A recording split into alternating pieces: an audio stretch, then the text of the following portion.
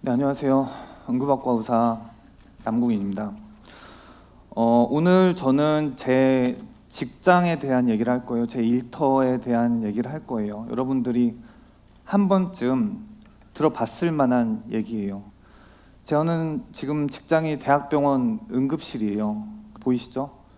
저 방이 저희 병원 응급실에서 가장 중한 환자들이 와서 눕는 데예요. 저기서 얼마나 많은 사람들이 죽는지 몰라요. 저는 어제 아침까지 저기서 당직을 서다 왔어요. 제 근무 때 3명이 죽고 저 방에서 1명이 불구가 됐습니다. 사람이 그런 식으로 계속 죽어가요. 사륙의 현장 같습니다. 죽음에 대한 얘기를 좀 더 해볼게요. 우리나라에서 몇 명이나 한 해에 몇 명이나 죽을까요? 28만 명이 죽어요. 28만 명이. 근데 이 28만 명 중에 병원 밖에서 쓰러지는 사람 3만 명쯤 돼요. 3만 명은 병원 밖에서 쓰러지고 25만 명은 병원 안에서 죽습니다. 병원 안에서 죽는 사람은 병이 있어서 거기 있었던 사람이에요. 죽음이 약간 예견된 사람이죠. 이 사람들은 저희 일입니다. 저희 의료진이 알아서 해요. 오늘 제가 얘기하고 싶은 사람은 이 병원 밖에서 쓰러지는 이 3만 명에 대한 얘기입니다. 얼마 전에 제 직장 일터에서 있었던 일이에요. 40대 부부가 있었어요. 40대 부부. 그렇게 드문 일은 아닙니다. 40대 부부가 있었는데 건강하게 살았어요. 근데 남편이 화장실 가다가 쓰러졌어요. 악성 부정맥 의증으로 쓰러졌습니다. 사랑한 남편이 쓰러졌죠. 이 아내분이 이제 완벽하게 처치를 했을 것 같아요. 이런 일 자주 없습니다. 일단 보고 있었어요. 저한테 그렇게 얘기했어요. 일어날 줄 알았다고. 그냥 잠깐 쓰러졌으니까, 계속 건강하게 살았으니까 이제 다시 일어나겠지 이렇게 생각했다고요. 근데 10분쯤 되니까 안 일어나니까 이제 사람들한테 도움을 요청했어요. 전화를 해서. 그래서 그 사람들이 신고해서 20분 만에 현장에 도착했습니다. 이 사람 어떻게 됐을까요? 죽었어요. 당일 죽었어요. 그래서 보호자분 슬퍼하죠. 제가 여기서 당신이 아무 조치도 안 해서 사랑하는 사람이 안타깝게 죽었습니다 이렇게 얘기할 수 있어요? 여러분들 할 수 있어요? 없죠. 그냥 돌아가셨습니다 라고 했습니다. 자, 사람이 심정지가 왔어요. 심정지가. 그러면은 얼마 만에 쓰러질까요? 얼마 만에? 1초도 안 걸려요. 1초도. 즉시 쓰러집니다. 이 심장에서 뿜는 피가 대부분 머리로 가고 있는데 이 뇌가 그 산소에 너무 예민해요. 너무 예민해요. 그래서 우리 그 컴퓨터 있죠. 컴퓨터 우리 그 전원 공급받고 있는데 전원 뽑으면은 바로 모니터 탁 하고 꺼지죠. 그런 것처럼 뇌도 그렇게 1초 만에 꺼집니다. 근데 이렇게 심정지가 와서 꺼진 사람들, 그 사람들 아무 조치를 하지 않으면 절대 살아나지 않아요. 100% 죽어요. 100%. 그래서 심폐소생술이라는 게 있죠. 우리 많이 배우고 한 번쯤 본 적 있죠. 이 심폐소생술 가슴을 아주 세게 눌러요. 왜 세게 누를까요? 왜? 심장을 누르려고 세게 눌러요. 심장을. 보통 심장이 자기가 알아서 이렇게 뛰죠. 심장 자기가 알아서 뛰죠. 근데 심장이 안 뛰니까 우리가 밖에서 심장을 눌러주는 거예요. 그럼 자기가 뛰는 것보다는 약하겠죠. 이게 약하죠. 한 3분의 1 정도 힘을 낼 수가 있어요. 3분의 1이면은 이 머리랑 심장 쪽을 간신히 살릴 정도 돼요. 간신히 유지할 정도 돼요. 여기서 이 심정지의 원인을 교정하면 이 사람들이 살아나는 거예요. 이제. 근데 이 가장 흔한 그 심정지 원인이 악성 부정맥이죠. 이 부정맥을 해결하기 위해서 우리가 심장 충격기가 있죠. 심장 충격기까지 잘 제공하면 그 사람은 그냥 현장에서 살아나요. 그런 얘기 많이 들었어요. 죽은 사람이 살아나서 가슴이 뻐근한데 방금 저한테 무슨 일이 있었던 거죠? 근데 집에 가면 안 되나요? 이렇게 얘기하는 것도 제법 들었습니다. 누가 목 조른 적 있어요? 한 번쯤 있을 거예요. 누가 목 조른 적. 답답하고 불쾌하고 힘들죠. 의식이 가물거리고. 이게 뇌로 가는 산소가 끊겨서 그래요. 뇌로 가는 산소가 끊기니까 뇌가 예민하니까 가물거리고 그러는 거죠. 근데 심정지가 왔다. 심정지가 왔다. 그러면은 그 순간 누가 목을 완벽하게 한 방울도 피가 안 가게 쫄리는 그런 거라고 생각하면 돼요. 산소가 공급 못 받는 순간부터 이제 뇌 손상이 시작이 됩니다. 뇌 손상이 째깍째깍 이제 시작이 돼요. 그래서 3분에서 4분쯤 지나면 이미 뇌 손상이 와 있고 10분쯤 머리로 피가 안 가면은 뇌가 거의 세포가 다 죽는다고 해요. 이 정도로 아주 예민합니다. 이 심폐소생술과 생존율의 관계입니다. 바로 심폐소생술을 시작했을 때 비해서 1분이 지날 때마다 생존율이 5%에서 7%가 줄어요. 그래서 10분이 지났다. 그럼 생존율이 절반밖에 안 남아요. 그리고 20분이 지났다. 생존율 거의 없습니다. 20분 지나면 다 죽어요. 근데 10분에서 20분이 무슨 시간이냐면은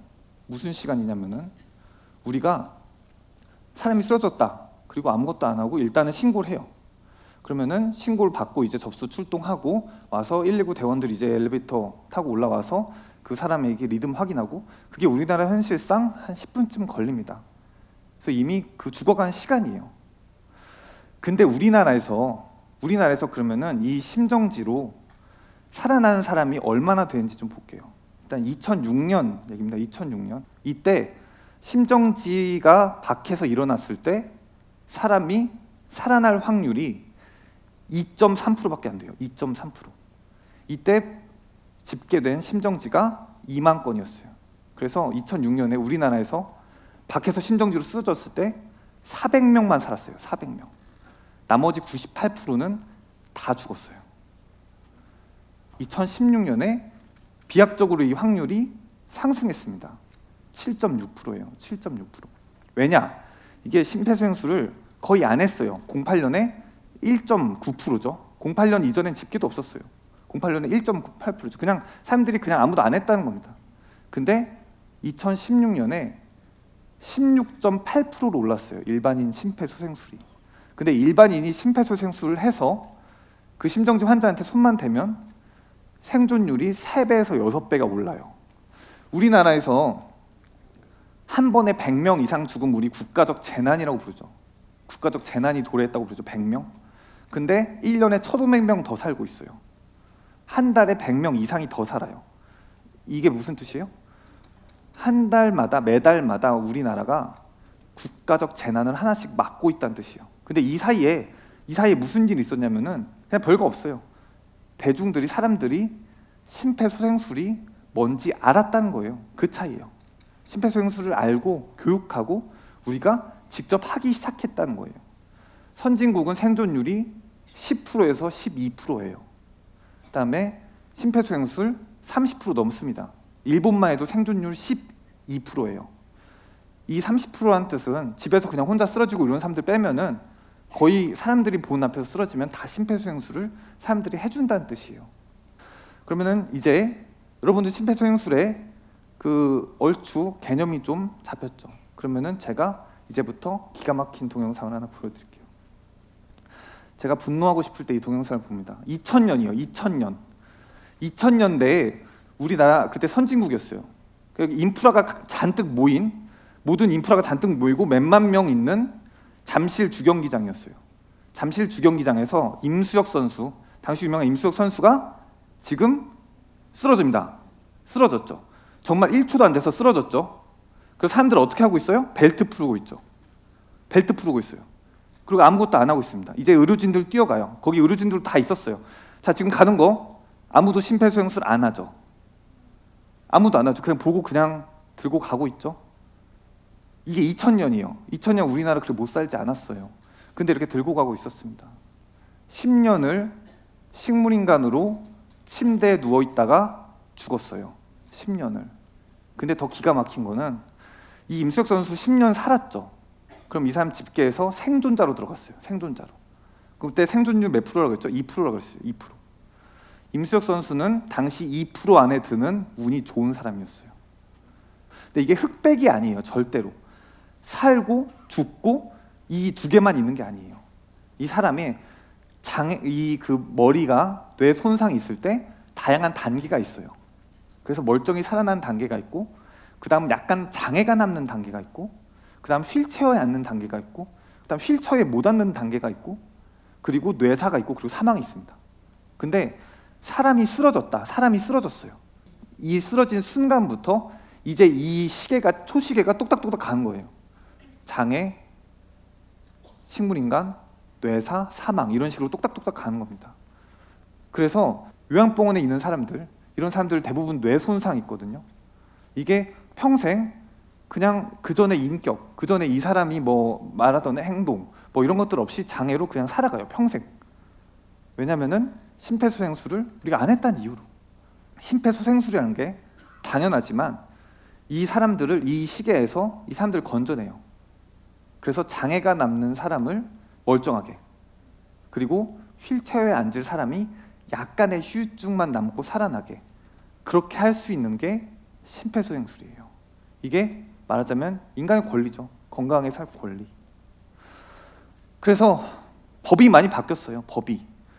우리나라에서 심폐소생술, 사람을 구하려는 노력을 했을 때 악의만 없으면은 어떤 법도 당신을 처벌하지 않아요.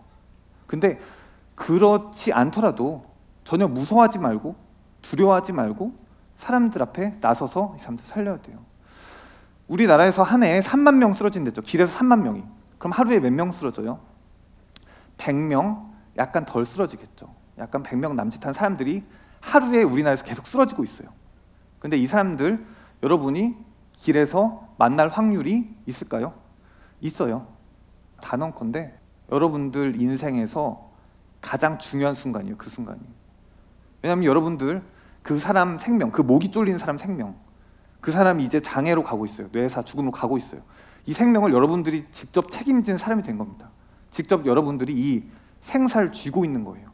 그게 인생에서 가장 중요한 순간이라고 저는 생각합니다. 제가 인권에 대한 생각을 많이 해요. 인간의 권리. 다양한 인권들이 있죠.